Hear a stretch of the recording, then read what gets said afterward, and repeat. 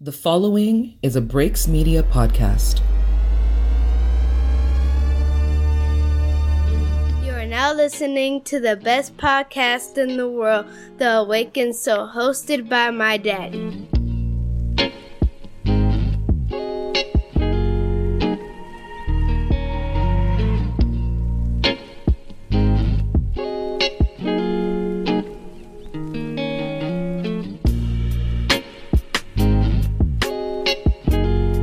Ladies and gentlemen, welcome to episode 79 of The Awakened Soul.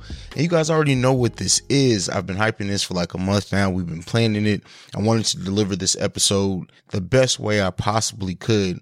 This is the episode titled Got Privilege, where we will, in the main discussion topic of the day, we will be discussing white privilege.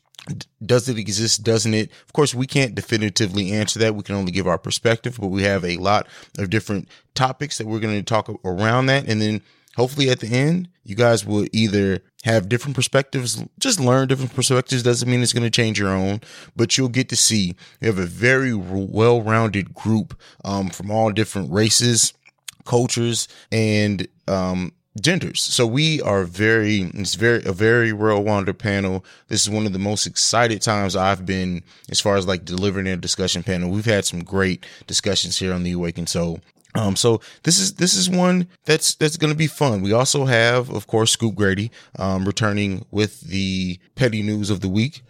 No unpopular opinion this week, but we're actually going to replace the unpopular opinion with voicemails and I'll read some emails that we got on the topic of white privilege from listeners. So just flip that up a little bit. It's going to be a great episode. So enough of me talking about it. Let's get into it. We're going to play our wonderful and great intro music. On the side of that, we're actually going to hop into my dark, crazy, and twisted mind. I will see you guys on the other side.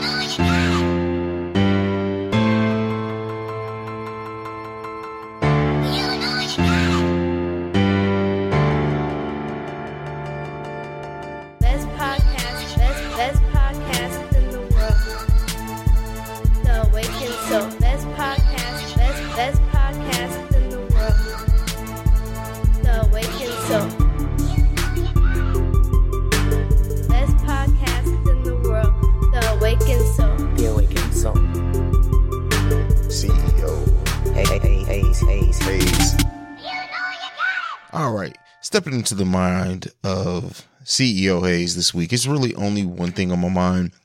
Isn't going to be extremely long, but I'm sure everyone can pretty much know where this is going. So Kevin Hart this past week decided to step down from hosting the Oscars after several homophobic tweets were discovered from 2011. One of them included, if his son comes home and tries to play with his daughter's dollhouse, he's going to break it over his head and say in my voice, "Stop, that's gay." So, of course, this led to all types of outrage. And again, he wasn't asked to step down. He was asked to apologize. And he decided, in of his own, to go ahead and step down. And just spoke about how he didn't want to distract from the event. He didn't want any of that. He also apologized to the LGBTQ community for his words. But this is where we're going with the mind Hayes, is that this whole canceled culture that we have, this whole let's go and dig up tweets and everything. Yes, I agree that an apology should be said. But the whole idea of canceling someone for ideals that they had years ago, almost a decade ago, it gets back into the dangerous territory which we've talked about before in this podcast, of it doesn't allow for people to grow and have mistakes. We're getting to a point in the culture where no one can make a mistake because they're going to be judged as if that's still currently their mindset. And I've made the comparison to this, is that we live now in a time and age where as an adult at however old, you can decide to change your gender, but you're not allowed to change your mind. You're not allowed to grow from mistakes you made. You're not allowed to experience saying something stupid and being educated on it afterwards. We're completely taking that away. That is dangerous territory. It's dangerous when we expect everyone to be perfect and be PC. Listen, everyone has had controversial thoughts. If you say you haven't, you're lying flat out. Everyone has said something, an inappropriate joke to their friends or to coworkers or whatever, that if it was made public, if it was exposed to the world, you would be like, hey, that is kind of embarrassing. Everyone has done that. We're getting now to where everyone expects you to be. And I've said before, for me personally, listening to podcasts, if everything you say is PC on a podcast, I'm not going to trust that you're giving your genuine opinions. If everything that you say is the public opinion or the best opinion or the most easily digestible opinion, I can't trust you. I'm not going to listen to your podcast anymore. I can't trust your content.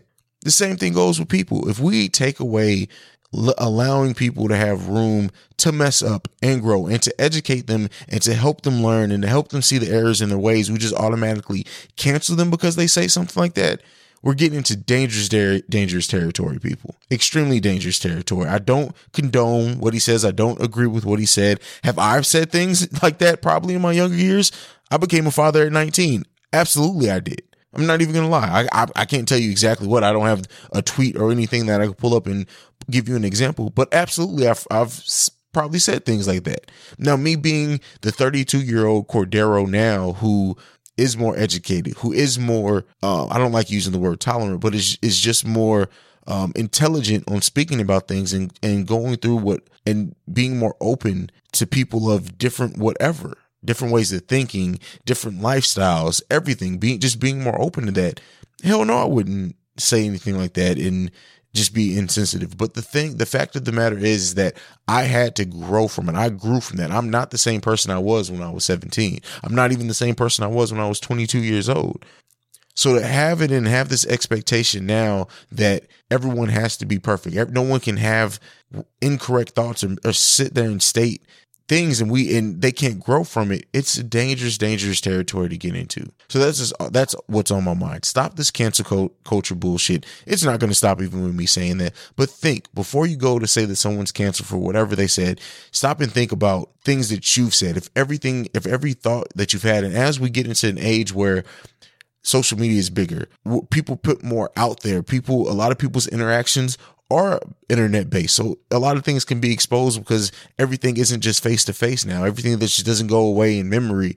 It's actually evidence that can be pulled up. Think about that with you before you go and cancel anyone else. That's it. That's my thought. That's the end of Mind the Haze segment. If you agree, if you disagree, let me know. Normal places, theawakenedsoulpod@gmail.com. You can follow The Awakened Soul Pod at The Awakened Soul Pod or at Awakened Soul Pod, just depending on it. And send us a voicemail, 614-547-2039. We're going to go ahead and get into a break now.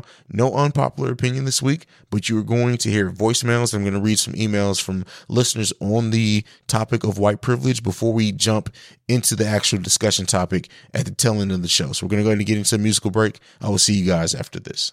What's up, everybody? This is Dan, a.k.a. Dan on Drugs. And I am Afro Becky, a.k.a. Afro Becky.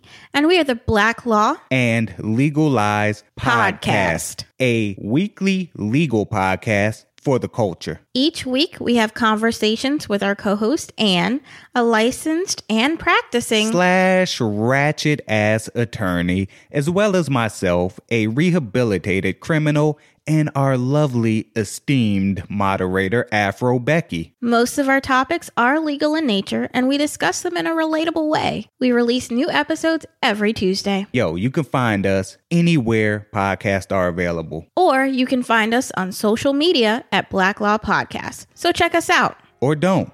Hey! What? Sometimes people do like the opposite.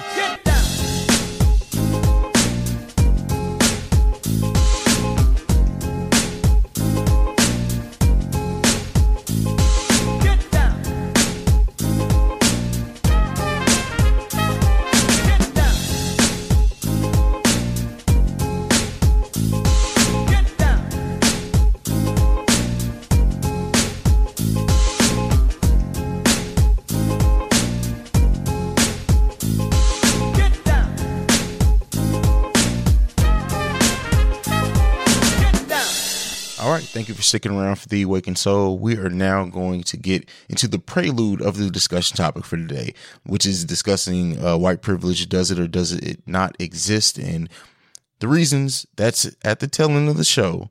But what we're going to do now, we're going to hear from some of our lovely listeners of The Awakened Soul and their opinions on if white privilege exist or not, or their opinions on white privilege. So the first message that we're going to get into is actually from Jordan from the Social Complex podcast. And I will catch you guys right after we hear from her. White privilege is saying to a person of color, "May I ask you a question? I know I am a woman. I know I am a daughter, wife, mother, and a nurse. However, I've never thought about being a white woman or a white mom or a white nurse. I don't see color. But how are you made aware that you're black?" Internally, I cringed at the "I don't see color" comment because we all see color. It's a defining characteristic of a person, and it literally is one of the first things you notice about them when meeting them. I bypassed my mental commentary and told her, well, respectfully, because I was speaking to someone's mother, you've never had to. You are accepted and protected. The world has been taught to be aware of you. Sometimes I am in spaces where I don't have to think about it. Other times I'm reminded constantly that I am. For instance, where we are right now, we have visited 4 restaurants and bars this evening, and I can tell you exactly how many black people I've seen thus far. Only 3. They acknowledged me, and I acknowledged them. I am in a constant state of being aware of my surroundings, who I approach and how I approach them. I'm aware of my facial expressions, my demeanor, what I'm wearing and how it will come across. As a black person around others, you are and always will be a representation of your entire race. Is it fair? No. Is it right? No. But that is something I will always have to carry. So when you ask me how I am made aware that I'm black, I think, how could I not be? She looked at me with eyes of shock and what seemed like a bit of understanding and stated, I had no idea. I couldn't imagine that. I didn't even notice the lack of diversity in this area, nor that that's how you felt while we were out. You seemed fine. All I could do was laugh at her. I told her I was fine, and I had to be. This is the norm. There's only so much I can do to change or influence my surroundings, but it's not something I need to bring attention to during every instance. I did, however, take this opportunity to plant the seed for her. Take into consideration what it's been like for you to be a woman in this patriarchal society. Anytime you felt something wasn't fair or right, or someone doubted your ability, keep in mind those feelings and occurrences and remember everything I just said about being black. And then remember that I am a black woman. Her response? Silence. The crazy thing to me about this entire conversation is that I am a 32-year-old black woman having this dialogue with a 64-year-old white woman whom I don't really think has ever heard this before. One thing that was ingrained in my growing up was that you don't treat anyone differently because they don't look like you. You treat everyone with respect, and if someone doesn't know something that you know, it's your responsibility to teach them. I feel like our counterparts are not taught the same thought process. Are white people aware? Yes. Do they care? For the most part, no. You can look at our political climate in our country and see that. I think that as we engage and develop relationships with people of other cultures, it is both our responsibility and theirs to have those uncomfortable conversations for better understanding. Now, I know there will be some Beckys and Brads that just won't get it. But if Brenda and Bill are willing to listen, I think it's our responsibility to share. Great words from a great person, coming from Jordan of the Social Complex podcast. Definitely go and check them out if you haven't already. Yeah, it's just really powerful. And it's funny because she sent it in an email first and I reached out and I said, hey, I would really like to get your voice behind that. And she sent it in a voicemail. So that's definitely powerful. We're going to actually go to one of the other hosts of Social Complex, and this is Marcus. And he sends in this email. I do believe white privilege exists. It's something that has been absolved into our society in America for years and years.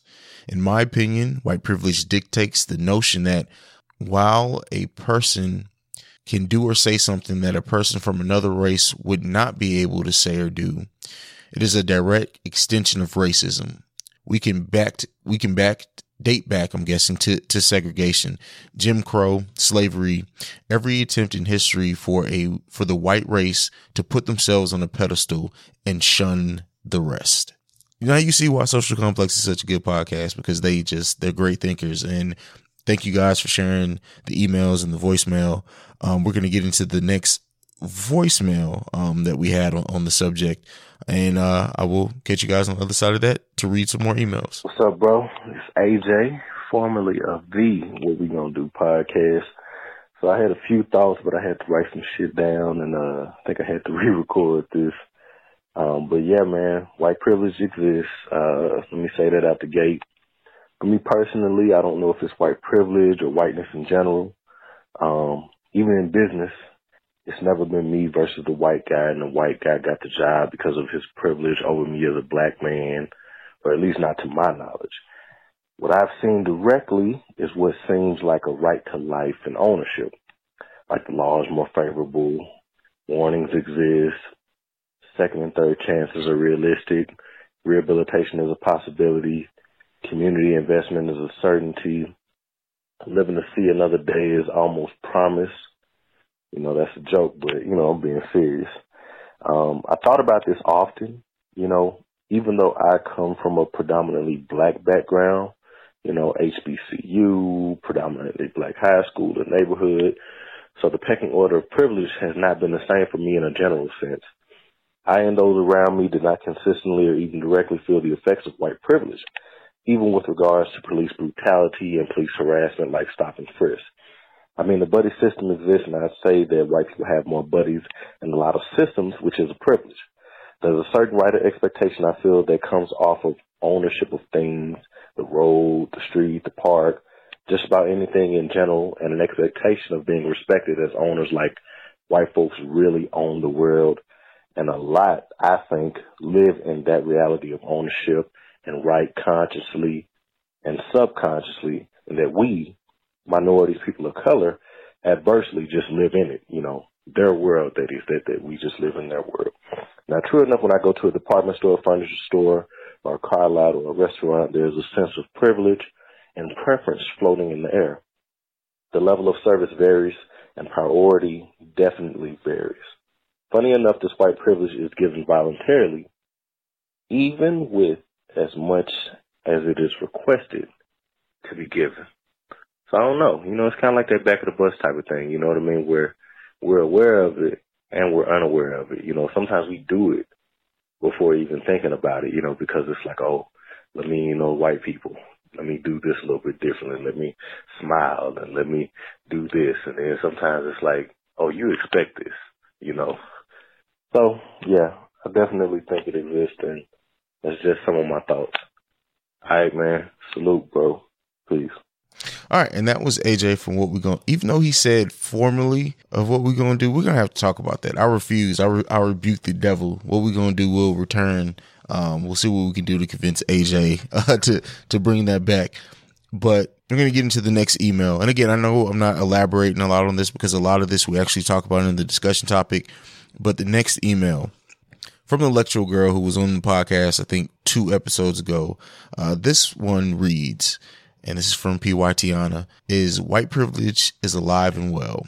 It can be seen in corporate settings when a white woman can wear a messy French braid, but a black woman neatly braided hair is considered unprofessional. It is when Caucasians can scream obscenities at law enforcement without being detained, while a person of color is liable to lose their life. It is when we as people of color are taught from children to operate by a completely different set of rules and work 10 times harder than our white counterparts just to get a seat at the table. White privilege is real. All right. Another powerful email, which we keep getting. You know, and I love everyone who interacted with this. Thank you enough. I can't thank you enough.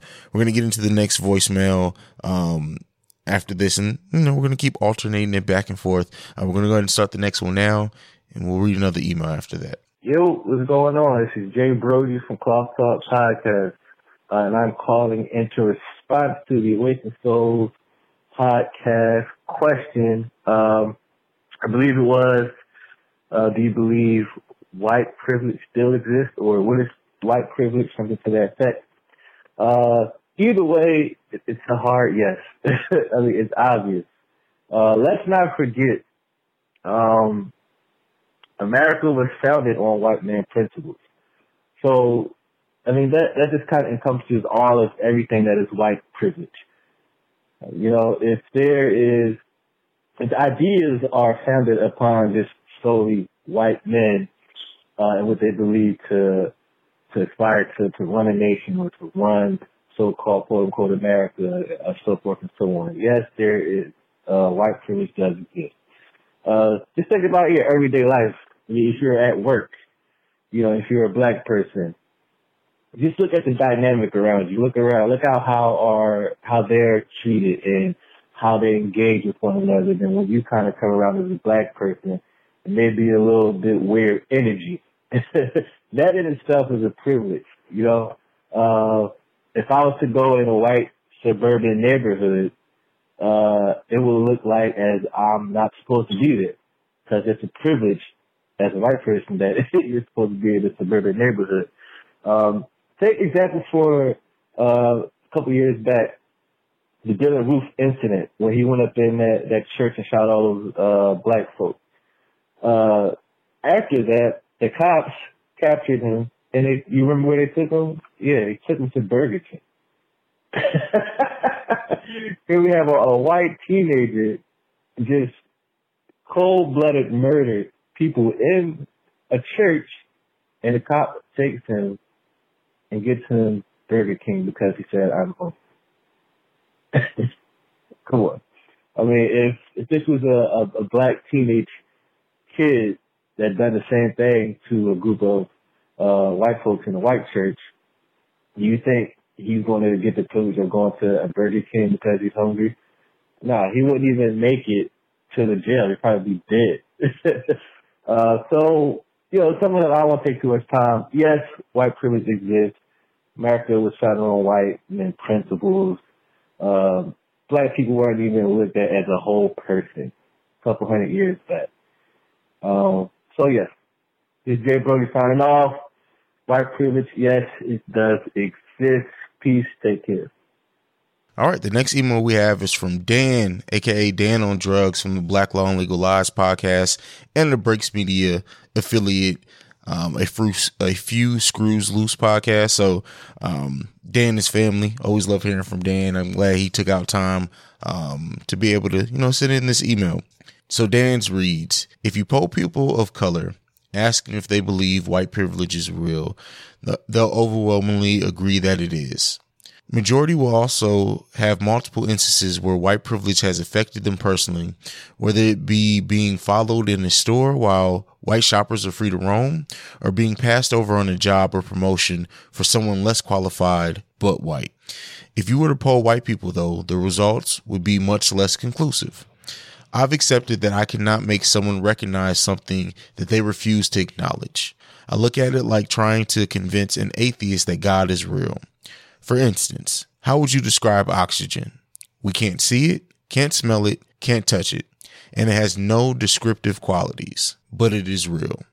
So was white privilege. White privilege has very descriptive qualities, which I'm sure you guys are going to touch on.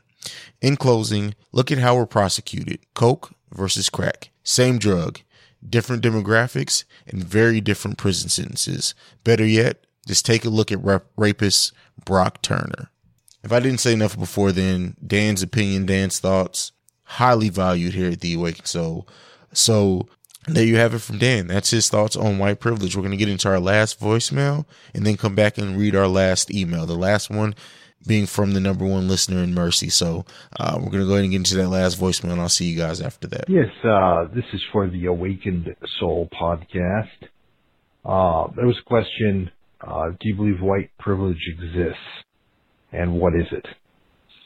As much as I think it exists, I think it's a tool to oppress us, people of color, because it tells us that we're not good enough and that we'll never be good enough, and that you can't fight and scrap and become good enough to succeed because other people, have something in front of you.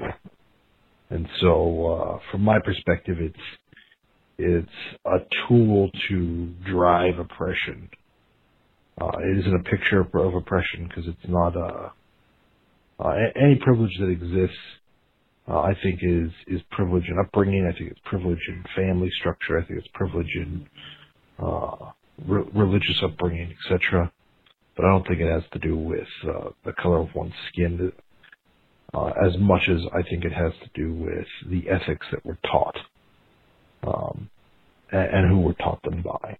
All right. That individual actually did not leave their name, unfortunately, because I definitely wanted to shout them out. That was a very great opinion and point of view on it. Like I said, we welcome it all here. And just because I'm doing these voicemails now, and I'll say it again later in the show, don't think that that means you still can't send in your thoughts and your ideas on what white privilege is, if you agree with it, if you don't. And again, I want things from all sides of the spectrum. So you don't think you have to just be for or against white, or not for or against, but that you either have to believe exists or you don't, or you have to think that it doesn't exist. Just to send in voicemails. We want it all. 614-547-2039. We're going to get into the last voicemail the last email for this evening. Then we're going to go ahead and break up the seriousness. We're going to get into the petty news from Scoop Grady. But before we get into that, we're going to read this last email from Mercy. Everyone knows Mercy's been there since the beginning. One of my biggest supporters, one of the biggest supporters of the podcast in general. So Mercy's email reads as such. I wholeheartedly believe that white privilege exists, but as a person of color, I can only express what I believe it looks like, not what it is to have. The United States was a Eurocentric ideology that places all things not so beneath the European ideal. For many years, minorities have fought not only to rank higher on the scale of Eurocentrism, but to also change the entire perspective. I believe having white privilege is not having to, 1, prove that you belong, our Eurocentric society, and 2, fight against the idea that Eurocentrism is standard in order to be successful in creating a stable life for yourself and your family. I do believe that our view as a society is changing, but we will not see an eradication of white privilege until ethnicities that are not white are not considered or labeled minorities, which is a very good point. The term white privilege has had such a bad connotation because it's been attached to the rhetoric of oppression of minorities in the United States, which we will talk about in the discussion topic, because I think those are two very separate things that are all being lumped together. This is because minorities have had to use that rhetoric in order to increase awareness. This is not to chastise those that are simply living with white skin. My hope is that people living with white skin simply acknowledge what it is to have white privilege, and if they want, help change the Eurocentric ideal that these United States hold. If we truly want to be a melting pot of cultures, all cultures we consist of must be embraced as the standard. All cultures must be held in high regard. Now, is that possible? That's from Mercy. And it's so funny, like, she didn't know exactly like the topics that I had laid out for this discussion, but she touches on a lot of it in her email. And, you know, that just goes to show, you know, yes, I love hearing thoughts of all different places, but that email, it really just, you know, because it kind of puts together all of kind of my thoughts on it. So hats off, and you guys will see in the discussion topics, to Mercy for sending that in. Hats off to everyone who sent in a voicemail, an email, anything, the ones who voted on the polls. Thank you for making this episode what it was. We're going to go ahead and jump into a break. We're going to get into a commercial from Technical Foul. Then we're going to go ahead and get into the petty news from Scoop Grady. And after that, it's the discussion topic. Let's get into it. Welcome to Technical File, the sports podcast you never knew you needed. It's your boy TIMKINZ, the number 3, a.k.a. Go Power Ranger. Yeah, this the Black Ranger. It's me, a.k.a. Mr. Give It To Me. It's Ash Ketchum in his bed. I am the Eric J. Only known as the Eric J. And I'm Camille, point guard of the crew, the real life Tifa Lockhart, the girl next door. You know, holding it down for all the women who love sports. And it's your boy K Harris, the gentleman. The gentleman. Also known as K Diddy. Take that. But better known as the People's Jabroni. And that's us. I mean, we're 4 friends coming together every week to talk about the biggest stories in sports with our own flair to it. Let me tell you, you ain't never heard a sports podcast that's entertaining before. Damn straight. So check us out every Wednesday. Get at us.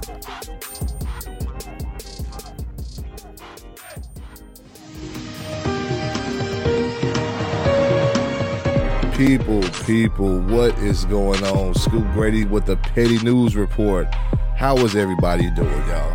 St. Louis is cold and it's not getting any warm anytime soon. But besides all that, Cardi B and Offset are getting a divorce. That's right, people, a divorce. Hell yeah. Offset, you messed up big time, bro. How the hell did this even happen, bro? Like, you got the baddest chick in the game, the hottest female rapper out here, and you still cheating. And then the crazy thing about it is, the girl that he was messing around with goes on social media, apologize, and say, I didn't know it was real. I thought the marriage was just a marriage. I didn't know it was a serious marriage. You're so dumb. Are you serious? You sound real goddamn stupid.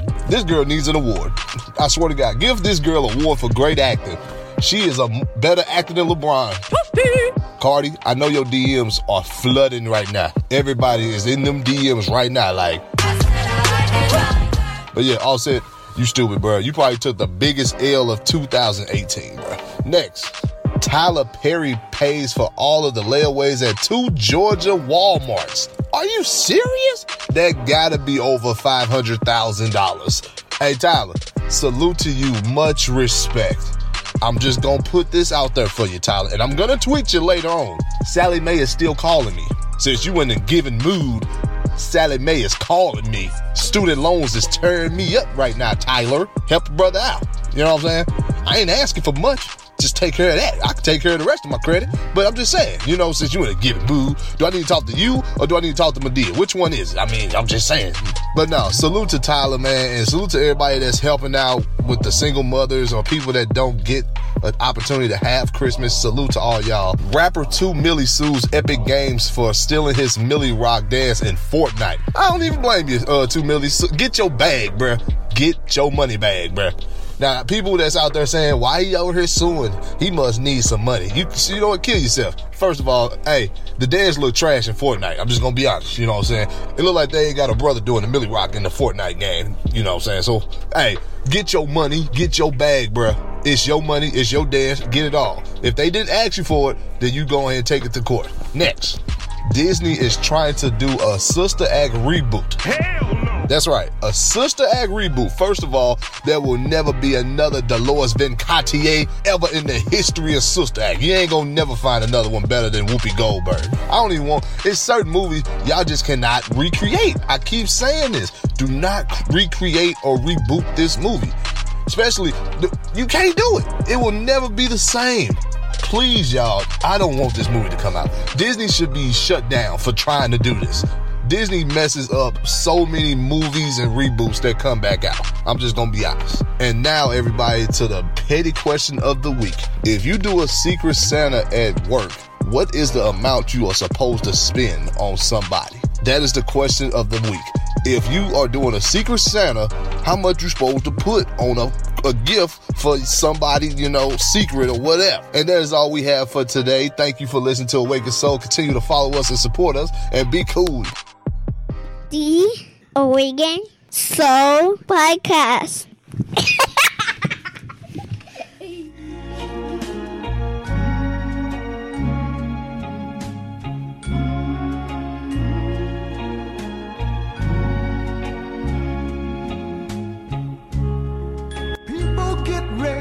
There's a train a-coming. You don't need no baggage. You just get on board. All you need is faith to hear the dealers humming. Don't need no ticket. You just thank the Lord. Ladies and gentlemen, we have the best panel possible for this discussion. I hyped it at the top of the show. We're gonna keep it going forward.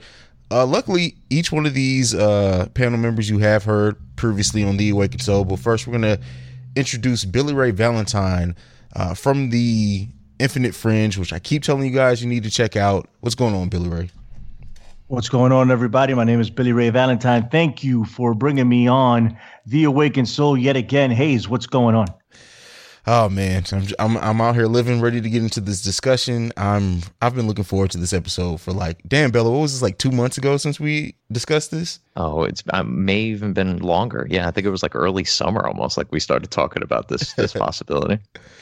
And that voice was the Smoke Show himself. The Andrew Bello is in the building. What's going on? Well, they already knew I was here because you said that you have the best panel available. So obviously the Andrew Bello is going to be here. What's going on, beautiful, beautiful people of the Awakened Soul? Hayes, thank you for having me aboard as always. And it's good to be on with JB. It was like, JB, it's been like forever since you and I have podcasted together. And Hayes, we only talk when we podcast. Billy Ray, I unfortunately talk to you all the time. And VJ, it's a pleasure to meet you. Hopefully, we have a constructive conversation here. There was a lot of shade thrown that way. That we don't only talk when we I guess verbally, but nonetheless, we're gonna keep going. My brother from the Fear Frequency, soon to be relabeled as the Film Frequency, and the host of The Naked Mindset, which you guys should all be checking out if you like this podcast. He discusses some deep stuff there with his cousin. JB, what's going on? What's going on, everybody? Glad to be here. Definitely some talented people on this panel. Billy Ray Valentine, Bello, Hayes, and VJ. Nice to meet you. But yeah, ready to get into this topic. Hayes, thanks for having me on. Anytime. And then last but certainly not least, we have to save the best for last, and that is Miss VJ is in the building from Chopping It Up with Q podcast. What's going on? Nothing much. Thank you for having me. I don't have any shade to throw because I've just recently met all of you just now. So, give me some time and, maybe there'll be shade later. I'm quick like that. Fair enough. Give Bella like 10 minutes. Yeah, it won't take long. There you go. But we are here to discuss the topic of white privilege. Not that we can 100% determine if it exists or does it not, but I feel like we all have different perspectives and point of views on it, interestingly enough. And we're just here to discuss it, have an open conversation. And like I like always saying, like we do here on The Awakened Soul, we are not here to tell you what to think. We're here to talk about it, give you guys our point of views and some statistics, which I'm sure everyone has brought some, and you guys could determine how you feel afterwards. And I'd love to hear from you guys after that. Before this, we heard some voicemails that were sent in beforehand. Once we announced that this topic was going to be discussed, so we got some voicemails as you guys heard before, but you can always send them in. That number is 614-547-2039. We accept that at all times. You can also send us an email, and that is theawakenedsoulpod@gmail.com.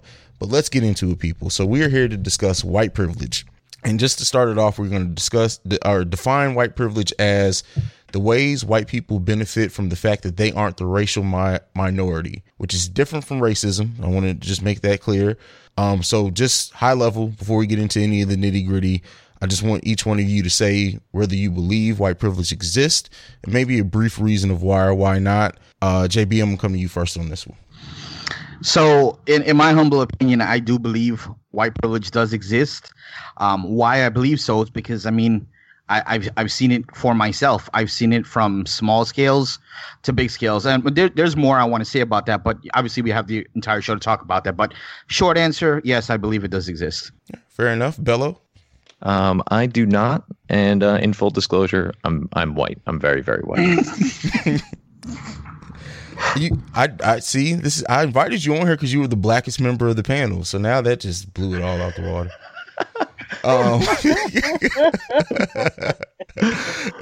VJ, I'm coming to you next. I would say that I believe white privilege does exist. And short answer is just that if we're talking about societal privileges beyond what other races experience, I think white people kind of have a foot and a leg above us in that respect. So. All right, fair enough. And Mr. Valentine. All right, so check this, right? So I do not think that white privilege exists. I think there's an element that people create and push forth as white privilege. I'm a Latino man, by the way, but I do not think it exists the way people are painting it right now. All right, and we're definitely going to get into that in those different ways, how we perceive it. The first topic, which I kind of already alluded to that I want to discuss, is the difference between, and because we don't all believe white privilege exists on this panel, but the difference between perceived white privilege and racism, which I think it's important to define and discuss that first, just so we can make sure for the listeners that we do point out that there is a difference between the two. A lot of times I think it gets lumped in together, and I think that does a disservice to, regardless of what side of the argument you're on, to white privilege. But when you just lumping it with racism. I think it leaves a lot of room for things to be misconstrued and missed also. So, I mean, and if you guys disagree with that, they're different, please point that out as well. I'm going to come back to you first, Billy Ray Valentine. What do you think about the difference between perceived white privilege and racism? Hayes, do me a favor. Go to other people real quick. I'll be right back. All right, no problem. Miss VJ, I'm coming to you. So here's the thing. Like I said, with white privilege, I think that we're looking at it as like, I consider it to be societal benefits, right? So I think racism is not necessarily the same thing. Like we're looking at perceived privileges, and then racism to me is more so about the institutions that are oppressing people. And I don't think that privilege doesn't necessarily have to be oppressive, if that makes sense. Like you can have privileges that other groups do not have without it necessarily being racist to them in any way for them to also not have those privileges. Okay. I love that definition of that there. Bello, what are your thoughts? The two are pretty much indistinguishable to me, racism and perceived white privilege, because like in order for said privilege to exist, it would have to mean that white people are treating it because white people, obviously, if we're talking about the United States, are the majority. Most of Europe are the majority. It would have to rely on those people treating people of different colors differently. In that fact, it would in fact be racism. So I see and hear a lot of anecdotal evidence as far as how white privilege works, supposedly. And to me, those are, in fact, just instances of racism. So to me, I find it very hard to distinguish between the two. And that's fair. We're not going to judge you for it. We're going to talk about it. I personally, the reason why it's different for me is that I think that white privilege is something that can unconsciously happen or you can enjoy the benefits of, whereas racism is a outward act, so to say. That's just my opinion on it. But JB, what about you? You actually just said exactly what I was going to say. I think someone can have white privilege but not necessarily be racist. Racism is more of a discriminatory or a hate towards a particular ethnicity, whereas white privilege is something you may have and not even realize you have it. So yeah, I think there is definitely a difference between the two. All right. And Billy Ray Valentine is back. Billy Ray, what are your thoughts on racism versus white privilege? Hey, my apologies for any background noise that just went down. My apologies on that. Listen, ultimately, what I feel about this is that there is no such thing as white privilege. It is economic. It is an economic thing. And it just so happens that the most economically successful, and I put quotes around successful because there's a lot of different ways to define the word successful. But here in the United States and in a lot of the developed world, successful is taken as how much money you have. I don't think that is an accurate definition of the word, but that's the way it's painted. So mostly the people that are most successful just so happen to be white. Do they put their cousins on? Yeah. You know what I mean? But it's mostly an economic thing. It's not a racial thing. And while white privilege, you guys are doing a good job at separating the white privilege from the racism aspect of it, but they're mixed in. Everybody knows that, right? So people look at it and resentment is built in other races and even other white people, right? That's why I think it's economic. It's not necessarily a race issue, but it builds resentment. And I think that resentment is being perpetrated for a purpose, is being created. And that's why the myth of white privilege is really pushed on minorities like Latinos and blacks, because they want the division to occur. They don't want us to get closer to these white people and realize that we have more in common than we have different. And I agree with that. Does anyone have any thoughts about what Billy Ray Valentine just said? Does anybody want to respond to that? I'll hop in here. So, I mean, it sounds actually very much like what one of the voicemails was saying. As a matter of fact, the nameless fellow, unfortunately, he did not give us his name, but I think he was the last voicemail on the recording that you sent me anyway. He said virtually the same thing Billy Ray just said, in that white privilege as a concept is used as a tool to further divide people and and in addition to that, it's not only dividing white people from, people of color, it's telling people of color that no matter what you do, there's going to be this overarching hand that's going to keep you down. And that, of course, will be a white hand in this instance because of the white privilege. But it's, you know, it's just constantly perpetuating more division, which is only inciting, in my opinion, more racism, whether it be implicit or complicit. And then ultimately just continuing a cycle of people feeling more isolated within their particular groups. And, you know, then now and just keeps feeding itself. It's basically just like a never ending cycle of, you know, racism, division, continuation. It's just that's to me, white privilege is just one of many examples of things like that out there. Okay, JB. Yeah, I just wanted to jump in real quick. I actually disagree with that. Just because, and I'm going to use myself as an example because I, you know, do believe that white privilege does exist. Just because I believe white privilege exists doesn't mean I'm trying to cause a racial divide. These are just my opinions. Also, I would never I'm a minority. I'm not African American, but I'm a minority. But at the same time, I'm not going to knowing in my heart that I feel white privilege exists, I'm not going to let that keep me from succeeding. I'm going to continue to try to achieve and try to succeed regardless of that. And I don't think just because white privilege is around, I don't think that stops anybody else from growing. Because if you look at different ethnicities, I think every ethnicity has their own version of privilege.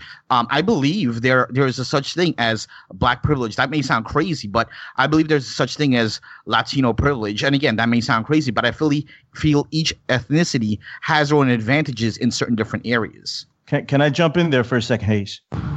So just to piggyback off of what you're saying, JB, right? So within different races, there are sectors of people that have privilege or are perceived to have more privilege by people of their own race.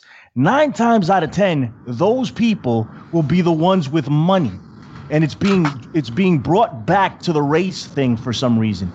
Those are the people with money. It's an economic privilege that they hold over the rest of the population, even within their ethnic groups. It's an economic thing. It's not a racial thing, and we need to make that distinction. It's important for us to move forward as a society. It really is. As soon as we realize this and all come together under one banner and realize what the real issue is, then we can actually begin to make some progress. But until that's done, we're going to be stuck here arguing about racial differences that really don't matter, in my opinion. Go ahead. Well, I was just going to say, I think I agree with JB here. There can be an acknowledgement of privilege, and that not necessarily mean that you feel like no matter what you do, you can't ever get ahead, or all of these things are going to come together in some cosmic weirdness that are going to keep you from achieving your dreams, or that you can't overcome these things. I think you can acknowledge that there are certain factors in place, but you don't let them define you. You shouldn't let the things around you define your experiences and what you're able to accomplish.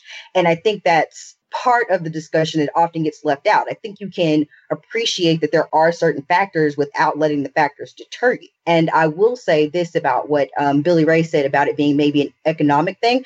I think that in a lot of ways, we sometimes conflate privilege, or as it exists in America, with class. And I think I can definitely agree with you to that in some respect. I think that we do kind of mix this idea of whiteness or success and class, and that's maybe a different conversation to be had.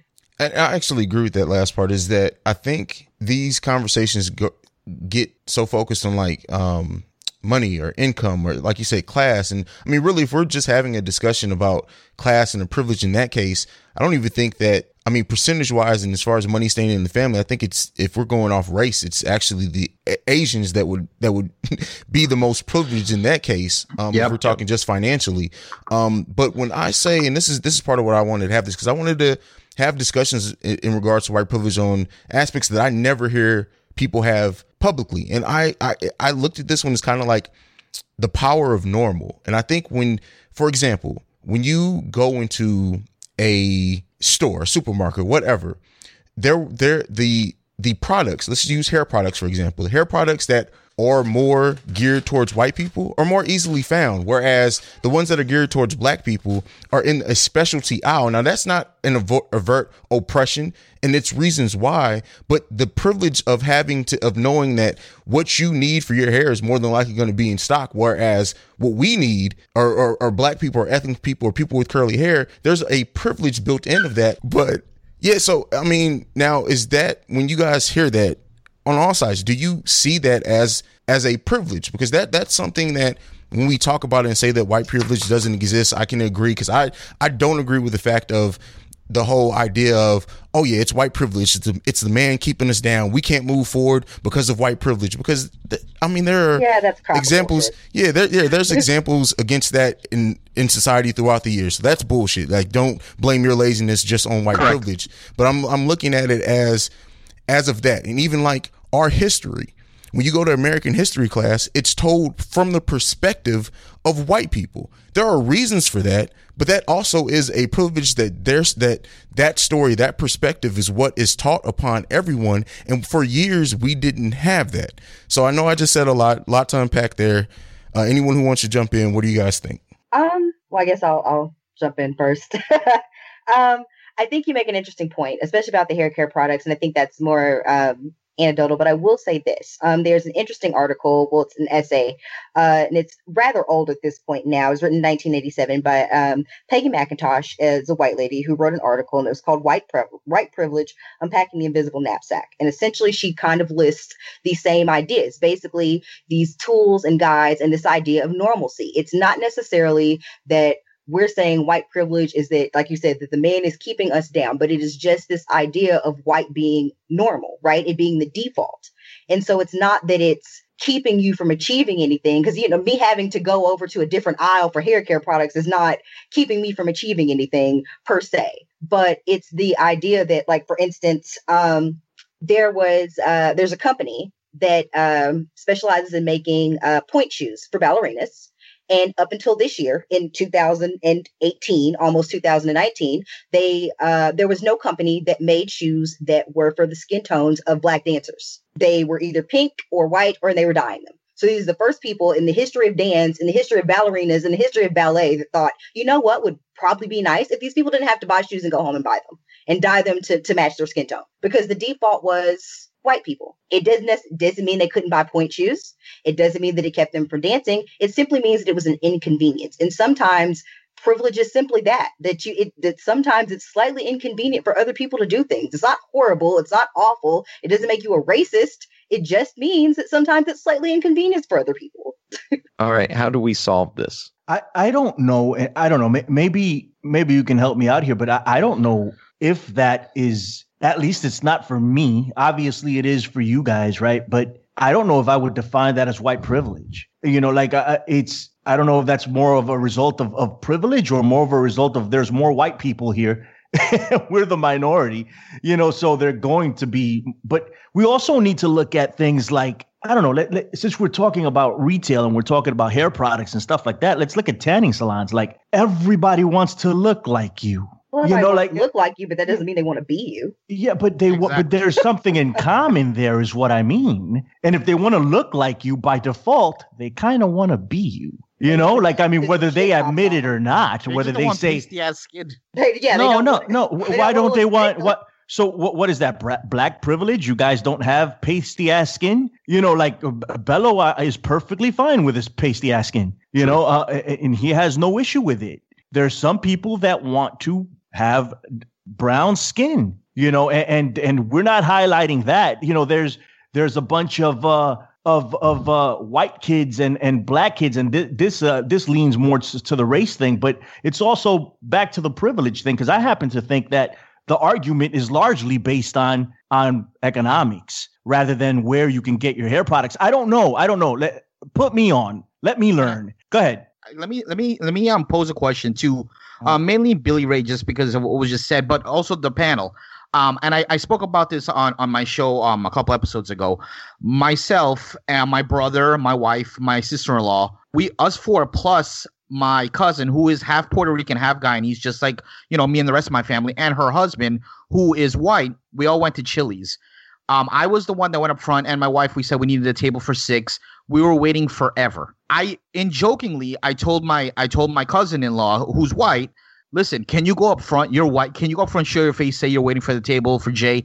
He went there. Within 2 minutes, we got a table. Now, is that just coincidence? Is that white privilege? What is the answer to that? I mean, that's one specific instance, right?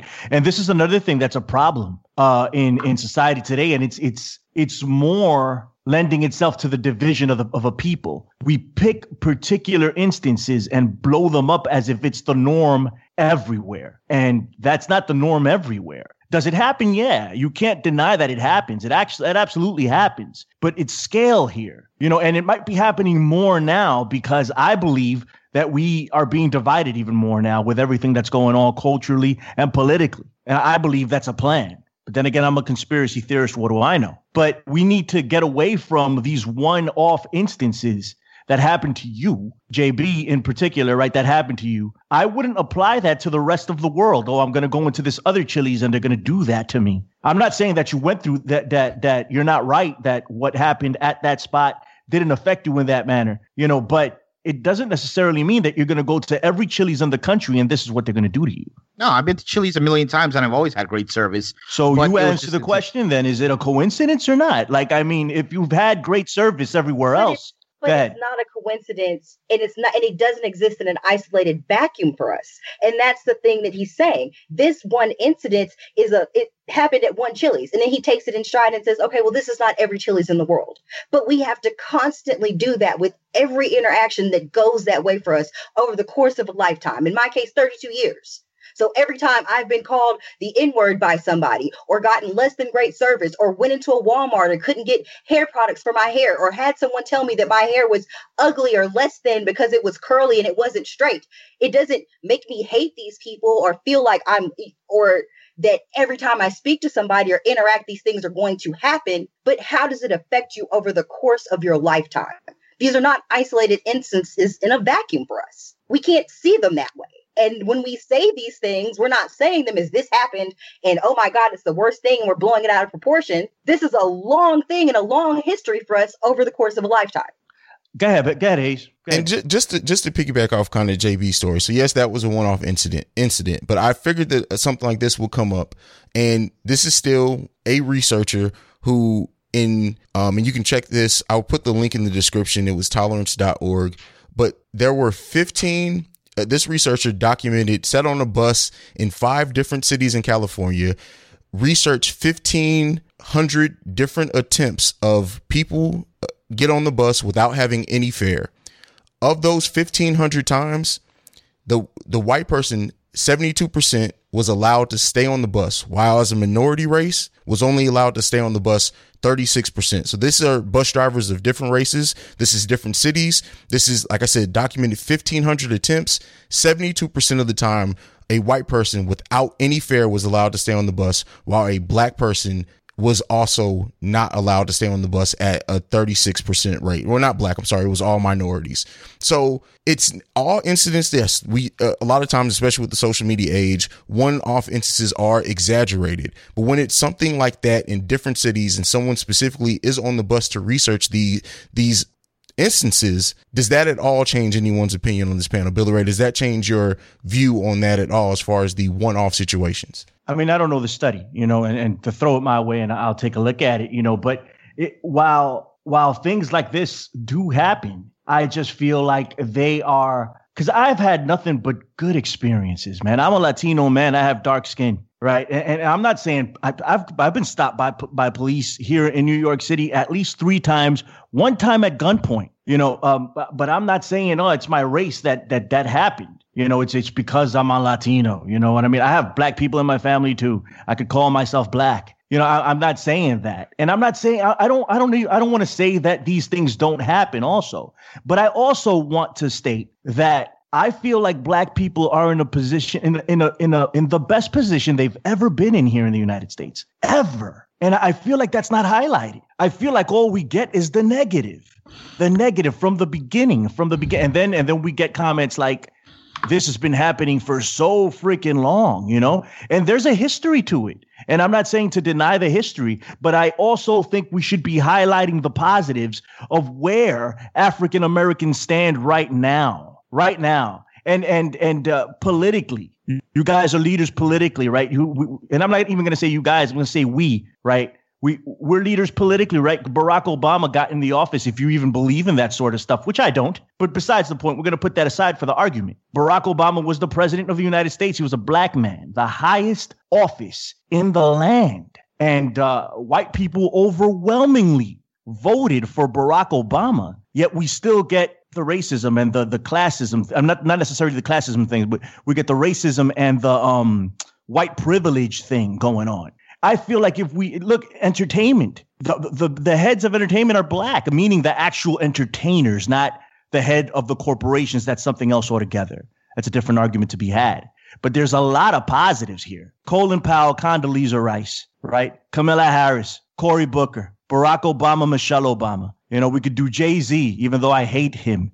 You know, all of these people that have made it to a level that was otherwise unthinkable for the black man, black woman.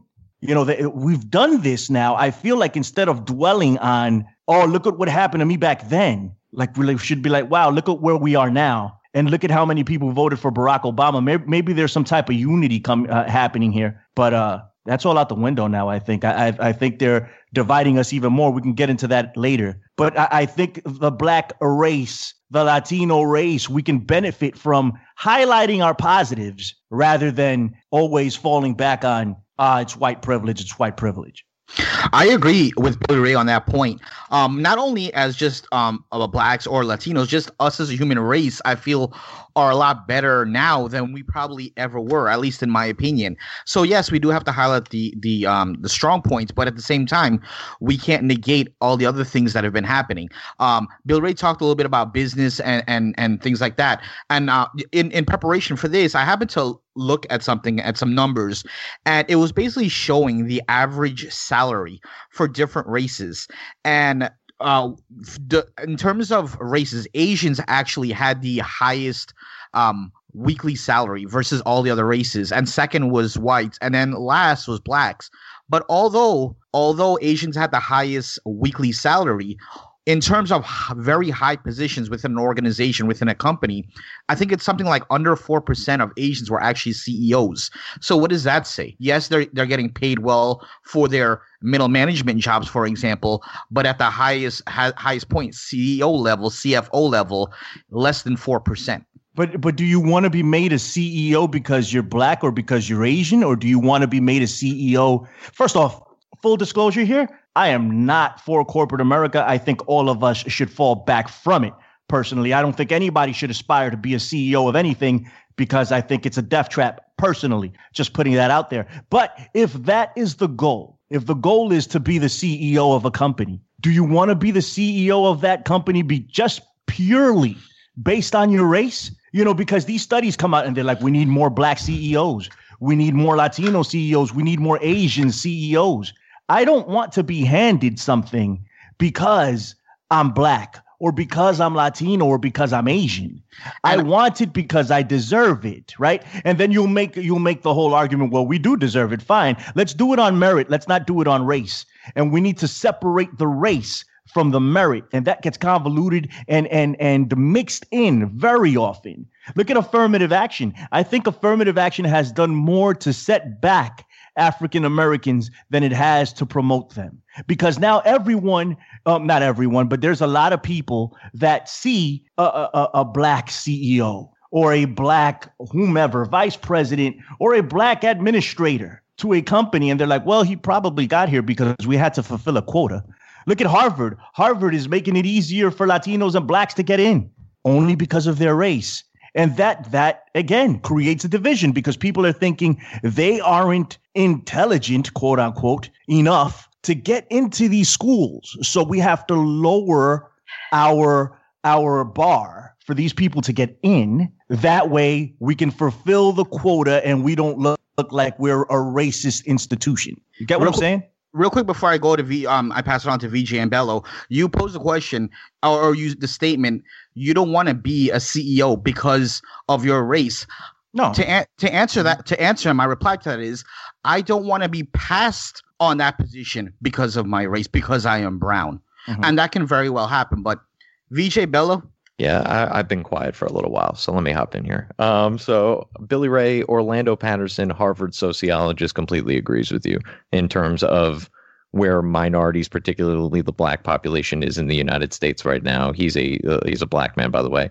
Harvard sociologist. He's been quoted as saying that America is the least racist majority white society in the world and offers more opportunities to a greater number of black persons than any other society, including all of Africa. So as far as like the white privilege thing goes, when you've got people at that level saying making those kinds of statements, it's, all right. So white privilege, right? From what I'm gathering, there's pretty much two different types of white privilege interactions, right? There's like person to person, and then there's just sort of person with nature, I guess, if you will, things like the shoes and the hair products and things of the like. So to go back to what I was saying before, as far as white privilege or perceived white privilege and racism being sort of indistinguishable, that to me is category A there. That's the person to person. Those bus drivers, if they were making determinations on who gets to stay on the bus based on the color of somebody's skin, that's racism. There's like no other way of framing that in my mind. If you want to get to the other end of things, as far as hair care products and the shoes, the ballet shoes or whatever it is, to me, that's just like, that's the free market. There wasn't as big of a market for those products or for those shoes. And so they weren't in as readily available production.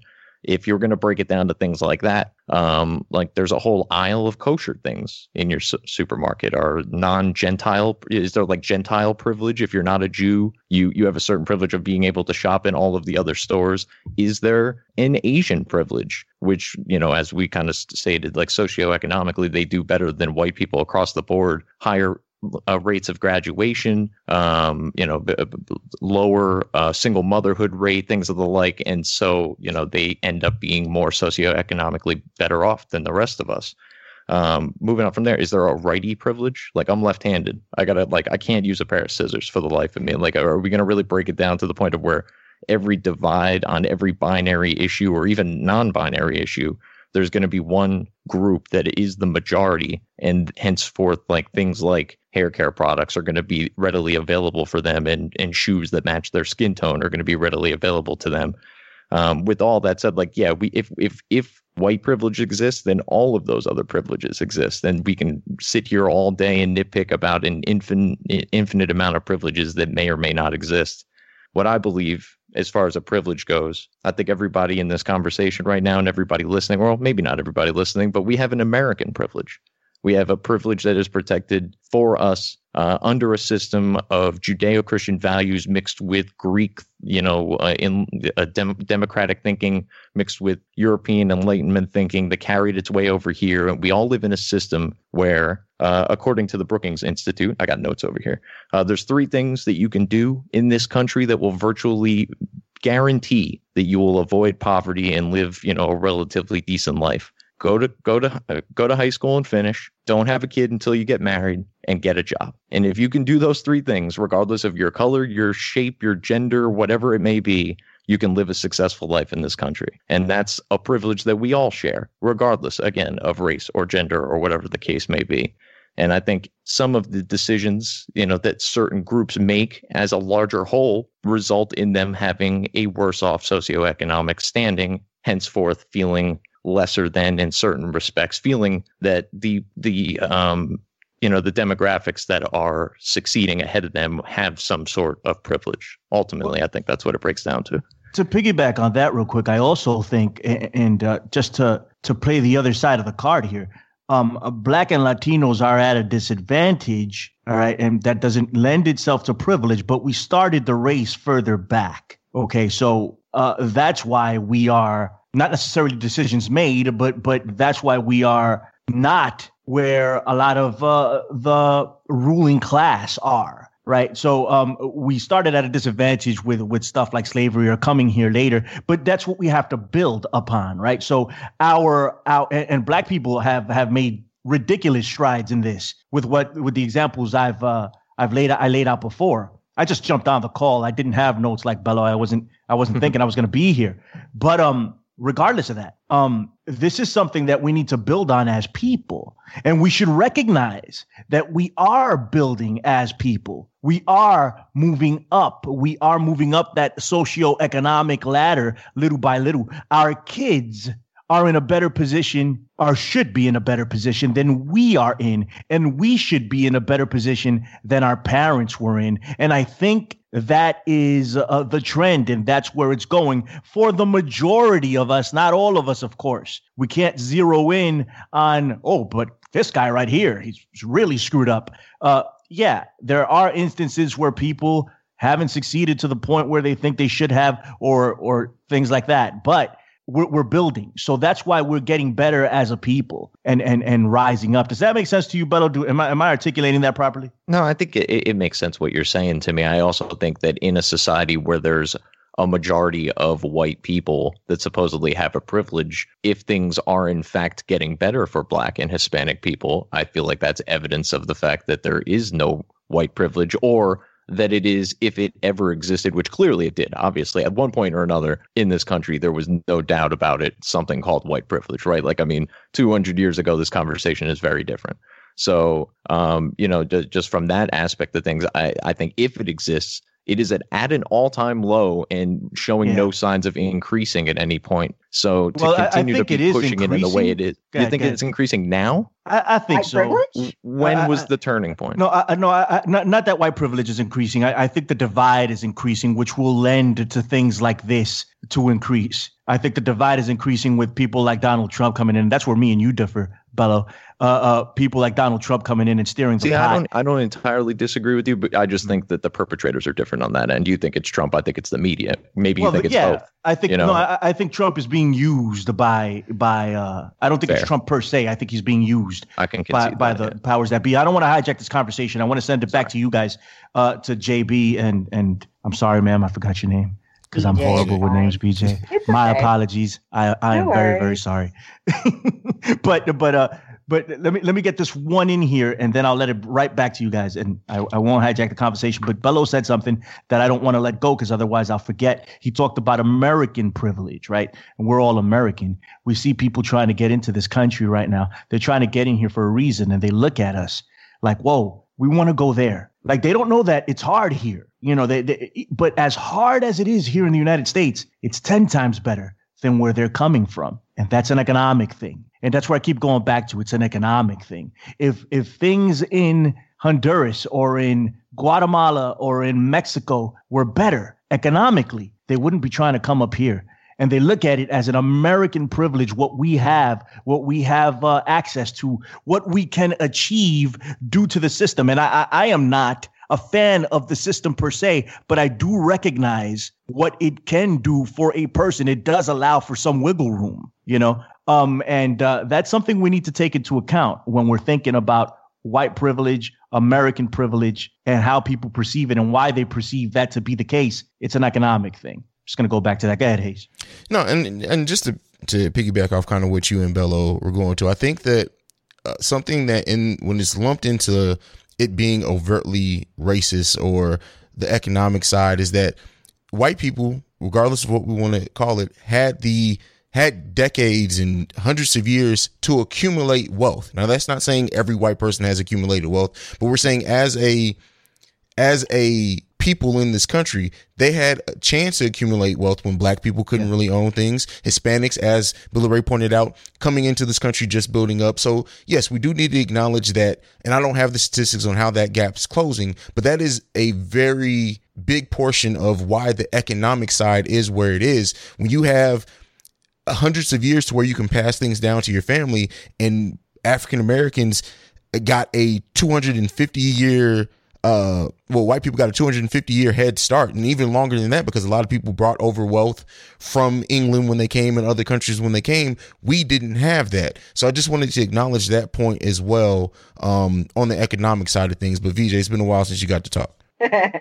No, I was going to say that was actually the point that I was going to bring up. that I thought it was interesting. Yes, economically, I do think that, we are starting to close the gap. And would I say that things are better for Black people than they have been prior? Yes. And Andrew brings up a very valid point that if you have this conversation, several years earlier, then yeah, obviously white privilege exists. I mean, because, Jim Crow and the affirmative action, these things were put in place for reasons. Well, affirmative action for a specific reason. So at the time they were much more needed. So do I think that white privilege probably exists far less so than it did in prior? Absolutely. I mean, I wouldn't necessarily argue that's not the case. I do think that we are economically in a better place than we have been in a long time. And I can agree that there are such things as American privilege and that we all have certain privileges. I mean, I think we all have some sort of privilege, regardless if white, Black,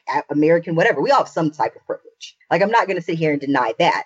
But in saying that, I think I can also say, that in acknowledging that there are other types of privileges, and I don't think there's necessarily anything wrong with that. So this idea that it can't exist or it doesn't exist or that people don't have any types of privileges, you do. Now, what you do with those privileges or how that interacts with other people is a completely separate conversation. Now, I do think that, I do think that when we're talking about it, like I said, economically, as Billy Ray brought up, yeah, maybe it is more of an economic thing, but but like I said, I think a lot of times we attribute whiteness to class. So I don't think that we differentiate between the two. So he makes a valid point there. JB? I'm just listening. I think I spoke a lot, so I want to hear what everybody else is saying. That's fair. I just wanted to make sure I give you a chance. You've been quiet for a while. Go ahead, Bello. Seems like you were about to jump in. Yeah, I was. Okay, so I kind of actually have a little bit for, I guess, both of the things that you both just said there. So CEO and VJ. So CEO with the whites, we got a head start comment. I hear it a lot. It's something that makes a lot of sense for a lot of people. But, just looking at it from the aspect of there are like right now, I believe in my heart of hearts that if a Polish immigrant in poverty and a Black immigrant from, somebody straight from Africa, somebody from Latin America, all three of those people came to this country right now and they all started off on equal footing, I don't know that any one of them would be any better off than the other strictly based on the color of their skin.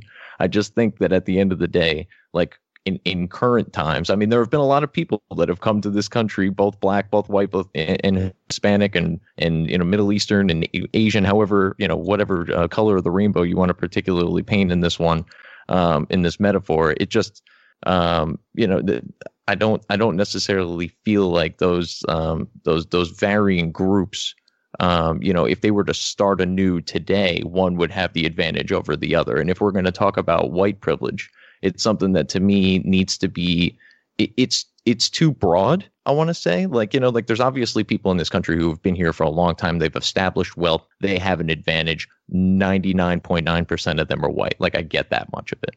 But there's a lot of white people that don't have those privileges. Like, I don't know the Clintons. It's not like we all hang out together.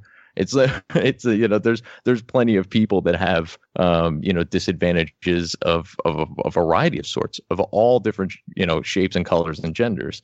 So like when the term white privilege is thrown out there, to me it's too big of a blanket, because it implies that all white people have these benefits over all people who are of a different color. And I just don't see a situation where there's plenty of people of color that have privileges over a portion of white people. Like, it goes both ways. So when I hear the notion of like white privilege as it is like set a standard in this country in the same way it's like America, democracy, apple pie, white privilege, like it doesn't equate in my head. You know what I'm saying? And then going over to VJ and what you were saying, let's say for argument's sake, I'll concede, that there are advantages that exist. Like, what is the solution to this? Because at the end of the day, I'm looking at a problem that I can't really quantify. I can't really draw. I can't point to it and say, there it is. And now I'm also looking at a problem that I don't know that there's any real rational solutions for. Not to put you on the spot. I'm not like picking on you. I think you give me a legitimate answer. And that's why I kind of wanted to throw it back that way. See, and that's the thing. I think that, like you pointed out, white privilege is very broad. And I think you do have to have certainly more nuanced discussions about particular portions of it and how those belief systems interact with class and other things in order for it to really, really make sense or be something that you can kind of find a solution for. I think you kind of have to look at it under a microscope in parts and sections. I think would be the easiest way.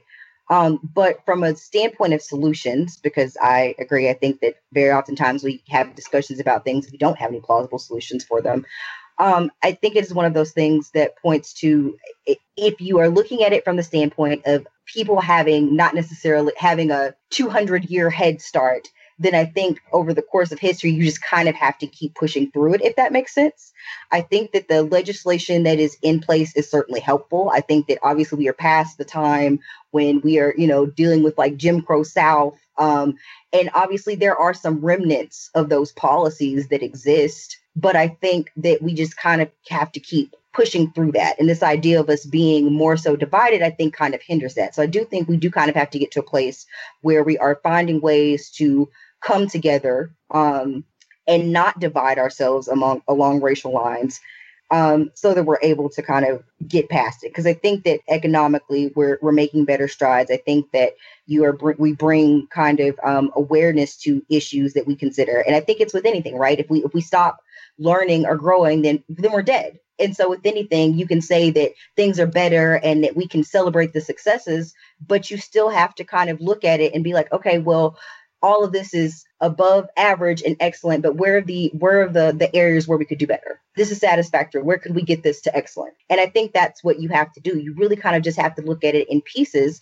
and decide what can be done to enhance those pieces. Because I think we're going in the right direction, if that makes sense. I don't think that as a whole, America, in the grand scheme of things, globally, is necessarily going in the wrong direction. I think it's just we want everything to be equal right now, and that takes time. And so Go ahead, finish up. Go ahead. No. No, I think that was beautiful. I think I think it gives me hope, to be honest with you, because a lot of the times I really don't have any hope, that it's going to correct itself. And I think you put it in a way that kind of provides somewhat of a solution, right? So you want to talk about solutions. I get asked this sometimes, for conspiracy theorists, conspiracy theory shows that I do, and they tell me, so what's the solution? Like, I don't have one. It's okay not to have a solution. The first step to getting a solution is realizing that you have a problem, right? Once you realize that you have a problem, then you can start trying to figure out how